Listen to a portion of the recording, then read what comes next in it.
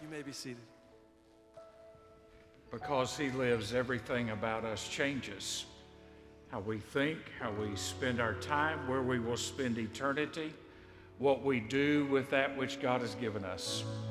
And I'm grateful for you for your continuing giving and investing in the ministry of Sherwood, whether it's been through online or in the buckets as you come in the door, or whether it's you've dropped it by the church. It's allowed us to do ministry in remarkable ways, as you saw in the video in the 411 with our Bible school and being able to connect in some of the poorest neighborhoods in our community and to love on children and to love on kids and to invest in them. That doesn't happen without your support. That doesn't happen without your investment in what God is doing in this place. Today we want to pray specifically for an area of great concern across our land, and that's schools and children and single parents that are trying to figure out, what do you do if you're doing virtual school?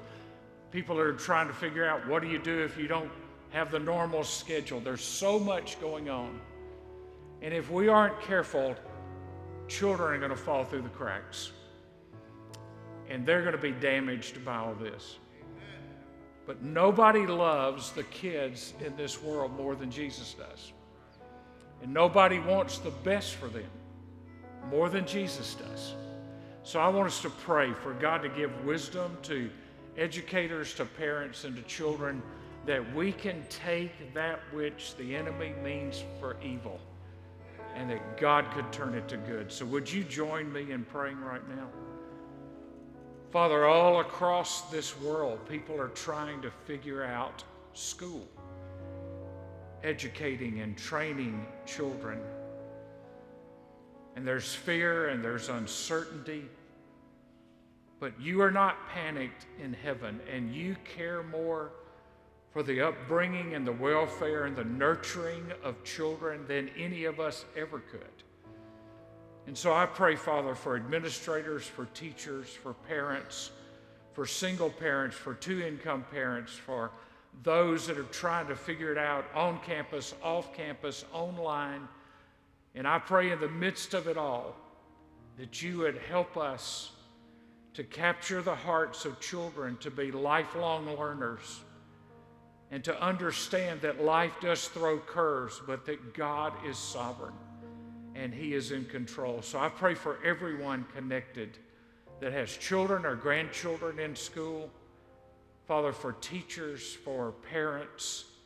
Lord, I pray that in the midst of this anxiety, there would not be anger and angst, but there would be a calm assurance that you are going to guide us as we walk by faith through all of this. May every teacher, every campus, every virtual classroom, may there be some way that the message would go across, put your hope in God. That some way the message would be, Jesus loves the children of the world. And may we as believers be a lighthouse and a catalyst to that truth, for we pray it in Jesus' name. Amen. Amen. Let's continue to worship.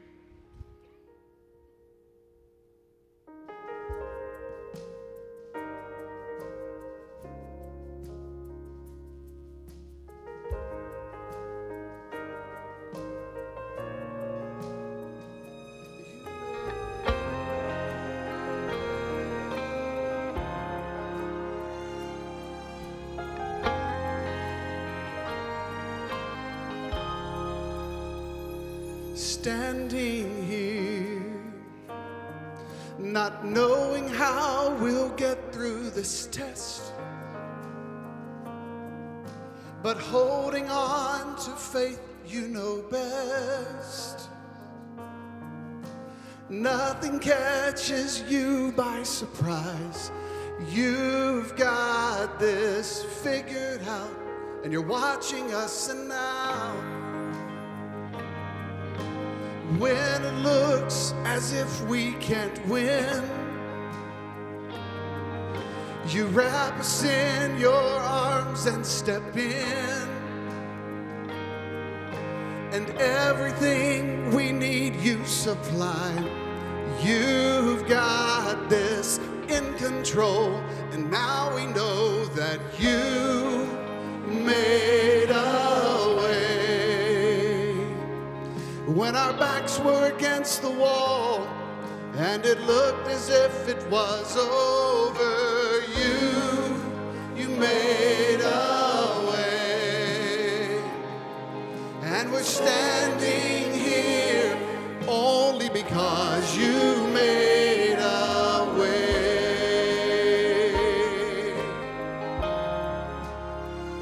You made a way. Now we're here. Looking back on where we've come from, knowing it's because of you and nothing we've done to deserve the love and mercy you've shown. But your grace was strong enough to pick us up, and you made a way. When our backs were against the wall and it looked as if it was over, you made a way. And we're standing here only because you made a way. Oh, you made a way. When our backs were against the wall and it looked as, oh, you made a way. And we're standing here only because you made a way. A way. 'Cause you move mountains, you cause walls to fall with your power. You perform miracles. There is nothing that's impossible. And we're standing here only because you made a way. You move mountains. You cause walls to fall with your power. You perform miracles. There is nothing that's impossible. And we're standing here only because you made a way. You move mountains. You cause walls to fall with your power. You perform miracles. There is nothing that's impossible. And we're standing here only because you made a way. You move mountains. You cause walls to fall with your power. You perform miracles. There is nothing that's impossible.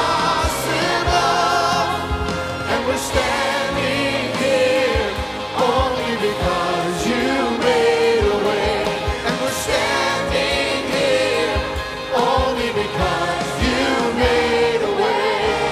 Standing here only because you made a, oh, you made a way.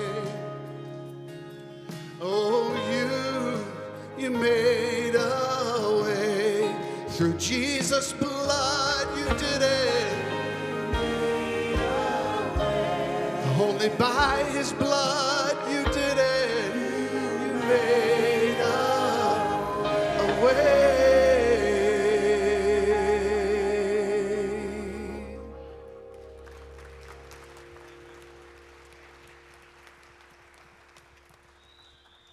When you think about it, and you think about the world in which Jesus entered in the fullness of time, God sent a Savior, but it was not a perfect time. It was not a perfect world. It was a fallen world. It was the time when the Roman Empire had captured the known world, that they treated people with little mercy and little compassion. Children were considered non-important.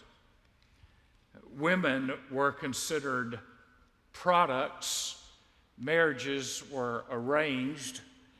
Women had little voice and little right to say anything. It was a male-dominated world, and I don't mean just male-dominated. I mean women were not considered of value. They were just to be used. And you add to that the average life expectancy at the time of Jesus was probably about 30 years of age. Most children died before they ever grew up.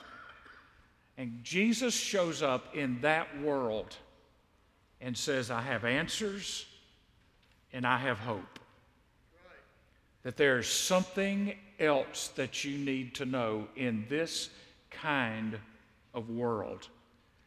The problem with the world then and the problem with the world now is that we typically do not judge what's going on in the world by what the Bible says, but we judge it by our experiences. And so we say things right now like, we've never gone through anything like this before, but people before us have. They have gone through the Black Plague, and they have gone through the bubonic plague, and they have gone through polio and smallpox, and millions and millions and millions of people dying with no vaccines ever on the horizon. So this is not the first crisis our world has gone through. But if we're not careful, we will not look to the Word of God in any situation, and we'll only look at our own experiences and say, well, I think and I feel and what I know is, and in the process, we will miss asking the question, what does God say? What does He think about this?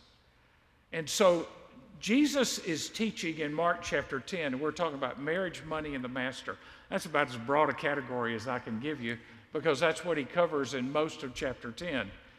There was a law of convenience, and the Pharisees were in two camps on the subject of marriage and divorce. They were in the camp of a very liberal interpretation of that, or a very strictly conservative interpretation of that. And before we jump into this first point on accusation, accommodation, and absolutes, let's just all admit, none of us have been immune from the impact of divorce on our families. If you have, you are the exception and not the rule. None of us have been immune. There's no such thing as a painless divorce. It brings grief, it brings sorrow, it can bring anger, it can bring bitterness, it brings brokenness, but you don't give up teaching truth just because people think, yeah, but I don't think that works. Jesus kept teaching truth even though some people weren't practicing it and they were looking for loopholes. Kind of sounds like somebody was trying to build Reno somewhere in the Galilee area for a quick and easy divorce. Chapter 10 and verse 2. Some Pharisees came up to Jesus testing him and began questioning him whether it was lawful for a man to divorce a wife. And he answered and said to them, what did Moses command you?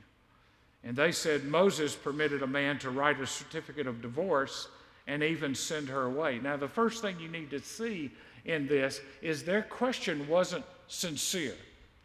They didn't really want to know. They were testing him. They were jabbing at him. They were trying to stir up trouble. Remember, John the Baptist lost his head for criticizing what Herod had done with his marriage. Jewish law at the time said a woman was thought of as a thing, a piece of property. A man could divorce his wife, but a woman really had no rights, no matter how she was treated. And the law that they're referring to is found in Deuteronomy 24, verses 1 through 4. But look at what Jesus says. So they're asking, what do you think? He says, what does Moses command?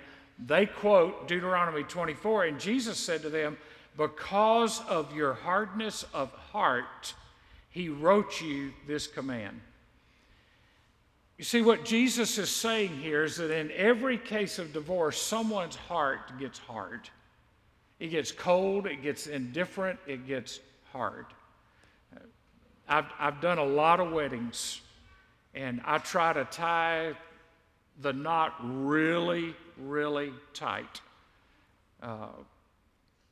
But I can tell you, I've also seen people that look at each other standing in front of a preacher with all their friends and their family, spent all this money on a wedding and didn't spend time on marriage counseling and on investing in the development and dealing with issues. And I've watched those same tears of joy turn to tears of sorrow. It's always about a hardness heart. Love can become hard. It become apathetic and hard and hateful.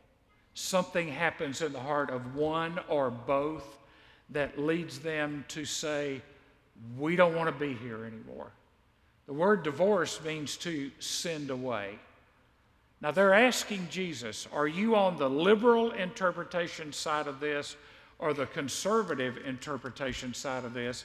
And Jesus, in fact, just takes them back to Scripture. Verse 6, but from the beginning of creation, God made them male and female.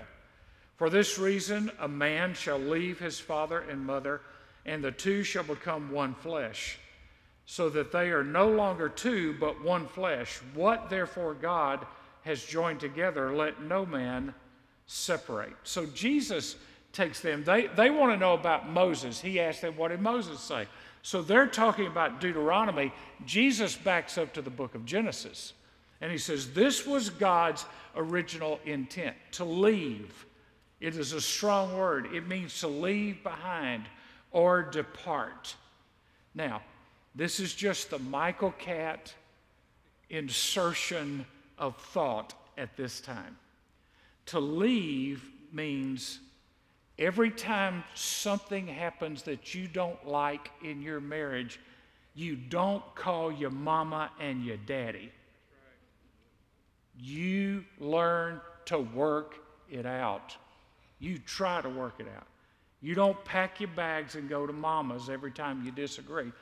If you did, why'd you leave mama's in the first place? Leave, to move away, to separate. And I realize people live in the town where they grew up, and they live close to their parents. I want to tell you, best thing we ever did is we moved 21 hours away from our parents when we got married, and we had to figure it out. It was just me and Terry and Jesus and a $25 a week food budget. And we'd go and buy canned corn at a big wholesale place by the case and fish sticks by the case. And I never want to eat a fish stick again for the rest of my life. And what are we having tonight? Fish sticks. We thought we were in the middle of a great awakening when somebody invited us over for homemade pizza. I mean, we thought revival had come to America. It was just us. And our parents came to see us like in a year and a half once each. We had to learn. We had to figure it out. And by the way, you didn't have free long-distance calls. You had a hard line, and you had to call. And, you know, it was when you made that phone call and your dad said, son, it's not the weekend. Why are you calling right now? It's cheaper on the weekend. When you realize, I'm up here, and I got to deal with it. I've got to figure it out. We're supposed to leave and cleave, literally to glue or cement. In other words, God's plan was that it wasn't easy to break a covenant. And that's what marriage is. Marriage is a picture of a covenant. It's a picture for us of the covenant between Christ and the church. He's the bride and the bridegroom. And so let me just give you 3 quick things out of Genesis. First of all, the actions of God, he made them male and female. He made them male and female. Now, this will offend somebody in our politically correct age, but marriage is between a male and a female. That's the way God designed it. That's the only way it works. Marriage is between a male and a female. Secondly, the desires of God. For this reason, a man shall leave and the two shall become one. And then the warning of God, what God has joined together, let no man separate. So God's plan was for intimacy and permanency, but God also knows the hardness of man's heart. And sin is sin, and it reveals itself in a lot of different ways. And I would never encourage anyone to stay in a marriage where there is verbal or physical or sexual abuse. You ought to turn that sucker in, and he ought to go get to find out what the inside of a cell looks like. I wouldn't encourage anybody to allow abuse. I don't think that's, God says, let them beat you no matter what. That's just wrong. And here's the other thing before we move on from this. Marriage is intended to be permanent, and we should encourage it to be permanent, but we should not pounce on people who are divorced, because you may never know all the story. You may assume you know the story, or you may know one side of the story, but you may never know all the story. And if the church ought to do anything, it should extend grace to people that have gone through the emotional, physical, mental turmoil of divorce. And if they can't come to us, where else are they going to come? So we ought to show grace. Amen? Amen. And by the way, despite what a guy told me early in my ministry, divorce is not the unpardonable sin. The unpardonable sin is to reject Jesus Christ. Second point, all on the altar is too much for some. Now, on the way to the cross, there are 5 conversations that reveal some deficiencies in how people were viewing Jesus and viewing discipleship. So let me just give you these 5, and we're basically going to walk through these verses with a few comments, because you need to see where we can get off track. These are 5 detours, if you will. These are 5 dead ends that need to be addressed. First of all, a lack of compassion, verses 13 through 16. A lack of compassion. Verse 13, and they were bringing, that word means they kept on bringing. This was not just 1 or 2 kids. They were bringing children to him so that he might touch them. But the disciples rebuked or reprimanded them. But when Jesus saw this, he was indignant and said to them, permit the children to come to me. Do not hinder them, for the kingdom belongs to such as these. Now, at the time of Christ, it was very common for people to find a prominent rabbi and to ask that rabbi to bless their children. This was nothing unusual, and Jesus would have been considered a prominent rabbi. And so people were bringing and kept bringing. Crowds were following him. And they're bringing their kids, and they want Jesus to bless them. And the disciples are going, he's too busy for kids. He's just too busy for kids. These people need to stop bringing their kids to Jesus. You know why we have parent-child dedication? You know why we have a sign out in the atrium? It's because kids matter. It's because kids matter. And if we don't treat them right, then guess what? We live in a society that doesn't want to treat the elderly right and doesn't want to let the children have a right to be born. And somewhere in the middle, we all lose. We all lose. And Jesus gets indignant with them. And he says, you let those children come to me. Secondly, there's a lack of commitment. A lack of commitment. Verses 17 through 27. We know this is the story of the rich ruler. He's never called young, but we call him young because he ran. I don't know why running makes you young. But anyway, Jesus is not making a case that there's a dispersion of wealth, because there are stories in the Bible of very wealthy people like Abraham and Boaz and Job. But he's warning against greed. And so in verse 17, he comes up to Jesus and says, good teacher, what shall I do to inherit eternal life? Verse 21, looking at him, Jesus felt love for him and said to him, one thing you lack. Go and sell all you possess and give to the poor, and you will have treasure in heaven. Come, follow me. But at these words he was saddened, and he went away grieving, for he was one who owned much property. Now here's what this rich ruler was trying to do. You remember, most people in this world, and the Jews, this was a part of them not understanding the grace of God. This was a part of them not understanding how Abraham was saved. The just shall live by faith.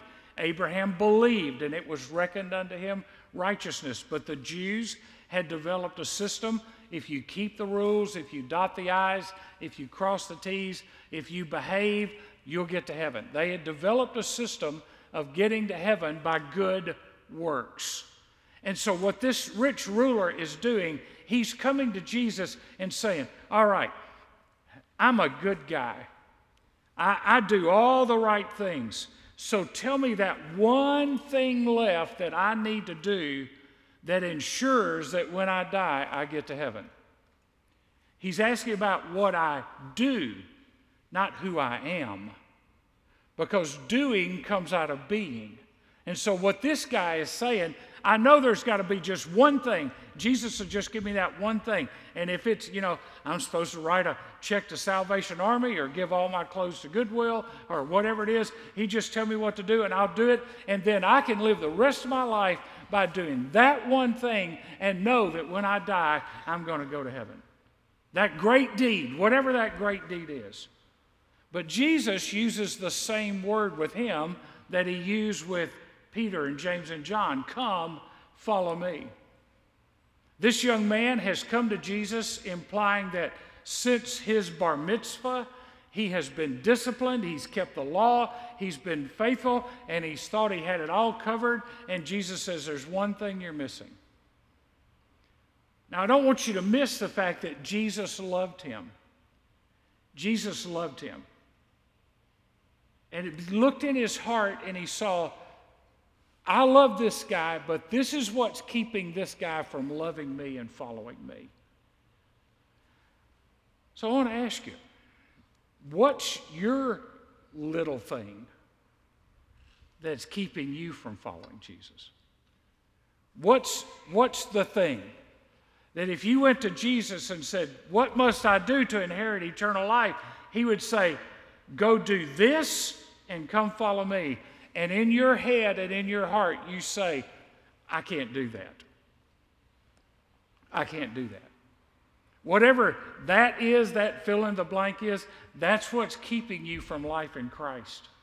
You can't work hard enough. You can't be good enough. You cannot keep enough rules to get into heaven. It is following Jesus. It is a step of faith. It is by surrendering to him. And whatever it is that has become big in our eyes instead of God, that is overruling who he is in our lives, that's what has to go so that we can get to God. Some people just have things, they say, I'd give my life to Jesus if I didn't have to, and fill in the blank. And that's what's going to, if I didn't have to, that's what's going to send them to a Christless eternity. It's the if I didn't have to. So what is it in our lives? You can't buy your way into heaven. You can't work your way into heaven. You can't earn your way into heaven. So if someone were to come to you and say, what must I do to inherit eternal life? Are you going to tell them the truth? You see, what we typically do is we say, try harder, do better, turn over a new leaf, make a New Year's resolution. None of that gets people into heaven. The only way we get into heaven is by confessing our sin and believing in Jesus Christ, that he is the Son of God, died on a cross, raised from the dead, and he's our only hope to get in the door. I'm not going to get into heaven because I'm a pastor. I'm not going to get into heaven because I'm a Baptist. There are going to be a lot of Baptists not going to be in heaven. There are going to be pastors aren't going to be in heaven. The only way I'm going to get through the door of heaven is through the blood of Jesus and the grace of God. That's the only way. So, this man comes to him. He's got the wrong perception about how to get to heaven. Thirdly, there's a lack of contentment. Now, coming right out of this, verses 28 through 31, Peter began to say to him, behold, we. Now, what he's doing there is he's speaking for all the other disciples. Peter has a way of doing that. We have left. Important the way he words this. Peter is wording this. Remember, you're coming out of this rich ruler has said, how do I get to heaven? And Jesus says, go and sell all you got. And Peter says, we have left, aorist tense, meaning we have made a permanent and complete break with that which was between us and you. And we have come to follow you. That's what he's saying in just those two words, have left. Everything and followed you. You could write in the margin by followed you that Peter was really asking, so what's our reward? What do we get? Since we did what we were supposed to do and responded like we were supposed to respond, since we're following you, what do we get? And Jesus said, verse 29, truly I say to you, there is no one who has left house or brothers or sisters or mother or father or children or farms for my sake and for the gospel's sake, but that he will receive 100 times as much now in the present age, houses and brothers and sisters and mothers and children and farms, along with persecutions. That's where it kills the prosperity gospel right there. Man, I tell you what, I'm going to follow Jesus, and I'm going to get houses and brothers and sisters. I'm going to get all this stuff, along with persecution, and in the age to come, eternal life. But many who are first will be last, and the last first. Now let's just talk about that for a minute. Jesus does tell Simon Peter and the rest of the disciples, serving God pays, and it pays well, but it doesn't pay in the way you think it does. You get houses and lands and you get all this stuff. You say, well, that's not true, or it is true if you believe the prosperity gospel. Or if you look at all of this in context, here's what it means. It means that I have people all around this country that if I were traveling, I could call them and say, hey, I need a place to stay. And they'd say, come on. And for that period of time, their house is my house. Their refrigerator is my refrigerator. I got people that I don't have, well, I do. I have two half-brothers, and I have a half-sister that died when she was born, but I don't have any family that knows I'm their family. But I got family all over the world. I've got family all over the world. I've got the family of God. I've got the family of faith. Brothers and sisters everywhere.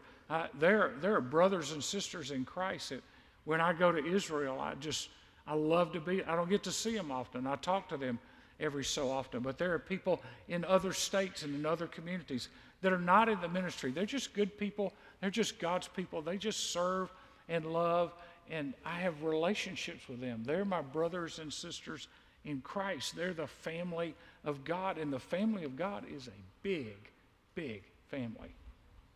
Now, sometimes we act like we're not the family of God, but the family of God is a great family. Now, we got some weird members in the family. I mean, they're, just like you got some cousins that they're part of the tree. Family tree is just one pole. I mean, we all got family members like that, but we have a family of faith, and I want you to think about it. Think about through the years, through the centuries, the people that have left their physical family to go overseas to the mission field, and they would never see their physical family again. And so they built relationships, and they built family-type relationships with other people. Listen, you got a family, you're never alone. You've got a family. And the eternal dividends are immeasurable. And you can sit and waste your time trying to figure out how big your mansion is. Hey, the only thing I'd want to ask if you're trying to figure out how big your mansion is, are you sure you've got one? Do you know that you know Jesus as your personal Lord and Savior? Not just because you walked an aisle or got baptized or your mama told you you were saved, but do you know that you are a part of the family of faith? One of the things that I used to love about Vance Havner, he would walk a lot, and he loved to just walk. He liked to walk in cemeteries because nobody would talk back to him. So he could just walk through the cemetery and just talk to the Lord, you know. But he said every now and then, he said, I'd be in a strange town, I didn't know where I was, and I'd start walking, and Vance and Sarah lived in this little 2-bedroom apartment in Greensboro, and he grew up in this little small house that you could just about fit on this stage where he was born and kept it after his parents died.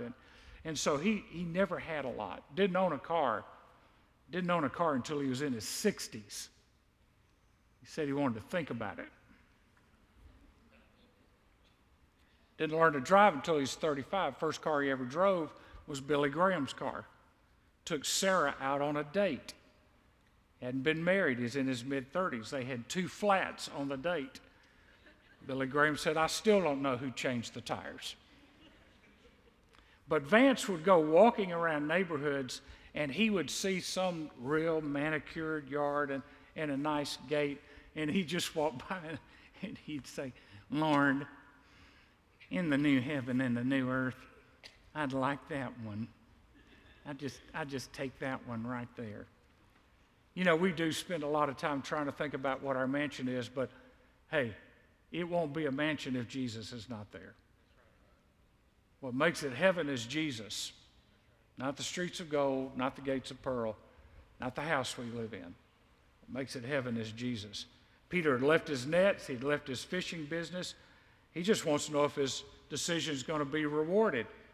But what we need to understand is God is not some mutual fund or some startup company that's going to go from a $5 investment into Amazon.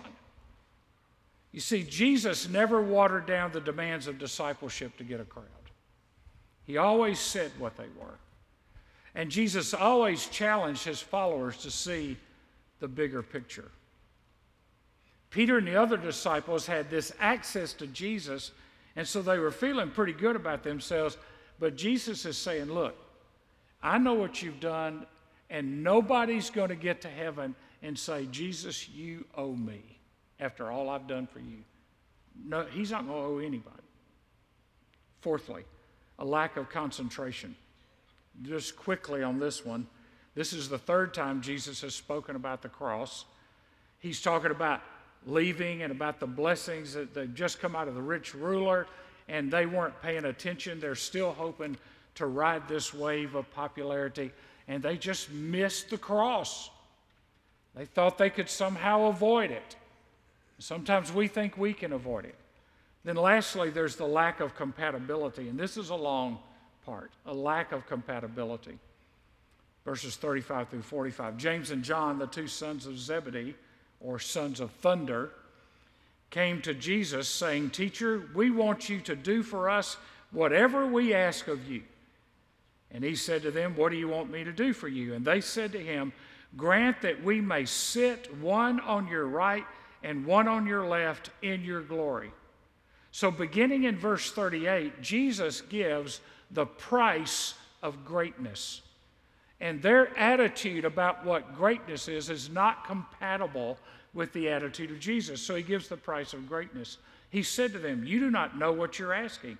Are you able to drink the cup that I drink, or to be baptized with the baptism which I am baptized? And they said to him, We are able. And Jesus said to them, The cup that I drink you shall drink, and you shall be baptized with the baptism which with I am baptized, but to sit on my right or on my left, this is not mine to give, but it is for those for whom it has been prepared. Hearing this, the 10 began to feel indignant with James and John, and calling them to himself, Jesus said to them, You know that those who are recognized as rulers of the Gentiles lord it over them. What happens is these disciples, these 2, are asking for favorable treatment. Cut some corners with me. Give me what I want. And Jesus pulls them aside. The other 10 get ticked off. They may have been ticked off because they didn't think to ask it first. But they're ticked off, and Jesus says, this is the way the world leads. The world is always looking for power. The world is always looking for titles. The world is always looking for position, and their great men exercise authority over them. Then Jesus gives them the standard for greatness. But it is not this way among you, but whoever wishes to become great among you shall be your servant. That's the standard. Then he gives them the practice of greatness, verse 44. And whoever wishes to be first among you, you shall be slave of all. Then he gives them the example of greatness. For even the Son of Man, verse 45, did not come to be served, but to serve and to give his life a ransom for many. So James and John are seeking a political appointment. They want to be number 2 and number 3 in the order and in prestige. They want to get to the front of the line by a fast pass. They want backstage full access. And Jesus is rejecting their jockeying for power. Jesus is not interested in making you powerful. Jesus is interested in making his name great. And however that happens, we have to be in partnership with that, whether we're known or unknown. Essentially, he tells James and John, you're going to drink the cup and you're going to be baptized with this baptism because James is the first of the disciples that's killed, and John would be tortured and exiled on the Isle of Patmos for decades. Here's what Jesus wants us to understand, no matter what the subject is that with him it is unconditional surrender and it is unmerited grace. He wants full surrender, not what must I do and then I don't have to worry about anything else. Give me one decision I can make and then I can go live however I want to live. No, Jesus wants unconditional surrender. The message tonight in the last of the Approachable series is on what do you desire. Jesus asked a question in Luke chapter 6. Why do you call me Lord and don't do the things I say? Unconditional surrender and unmerited grace. It will take another world to reveal who the great people of this world have been. Historians and biographers write stories about great people and people that have made their mark on history, but I'm going to tell you something. There are people that we do not know the names of that in the eyes of God are greater than some of the people that we think are the greatest people that ever lived.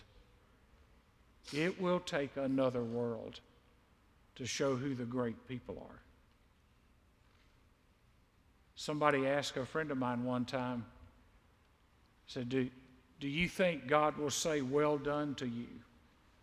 You know, we say that for everybody. I mean, I hear preachers and somebody never comes to church, they never give, they never serve, they never do anything. They're here on occasion, and then you go to their funeral, and they're looking at the family go, and Jesus said to them, well done, thou good and faithful servant. No, he didn't. You say well done to people that have finished a race and have run it faithfully. You don't say well done to somebody that stumbled or never sold out to Jesus. That doesn't get a well done. Hey, serving Jesus is not about a participation trophy. You get a trophy, you get a trophy, and you get a trophy, and everybody gets a trophy. That's not what serving Jesus is about. Serving Jesus is about putting our hands to the plow. It's about finishing the course. It's about running the race. It's about staying in our lane and doing what God told us to do. And then it's up to God to figure out who are the greatest and who are not. Let's pray together. In just a moment, when you leave, there's a next step desk right out in the atrium. And if you need to make a decision for Jesus Christ today, then I want to encourage you to walk out these doors and to find one of those staff members at that Next Step desk and tell them that you need to make a decision for Christ. It could be a recommitment of your life. It could be for salvation, that you've never really trusted Christ as your personal Lord and Savior. And we want to help you with that next step. If you're online, then we want to help you with that. You can go online and we'd be glad to pray for you and send you some information to tell you how you can have a personal relationship with Jesus Christ. Life is short at its longest. And what we do for Jesus is the only thing that lasts. The only thing that's going to be in heaven is the Word of God and the souls of men and women. That's what's going to be in heaven. Not all our stuff, not all our ideas, not all our possessions. That's why we're to lay up treasures in heaven. That's why we're to serve God while it is still day, for the night is coming.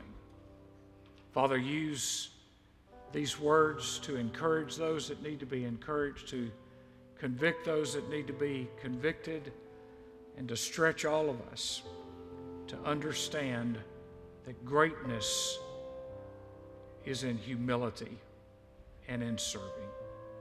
We pray it in Jesus' name. Amen.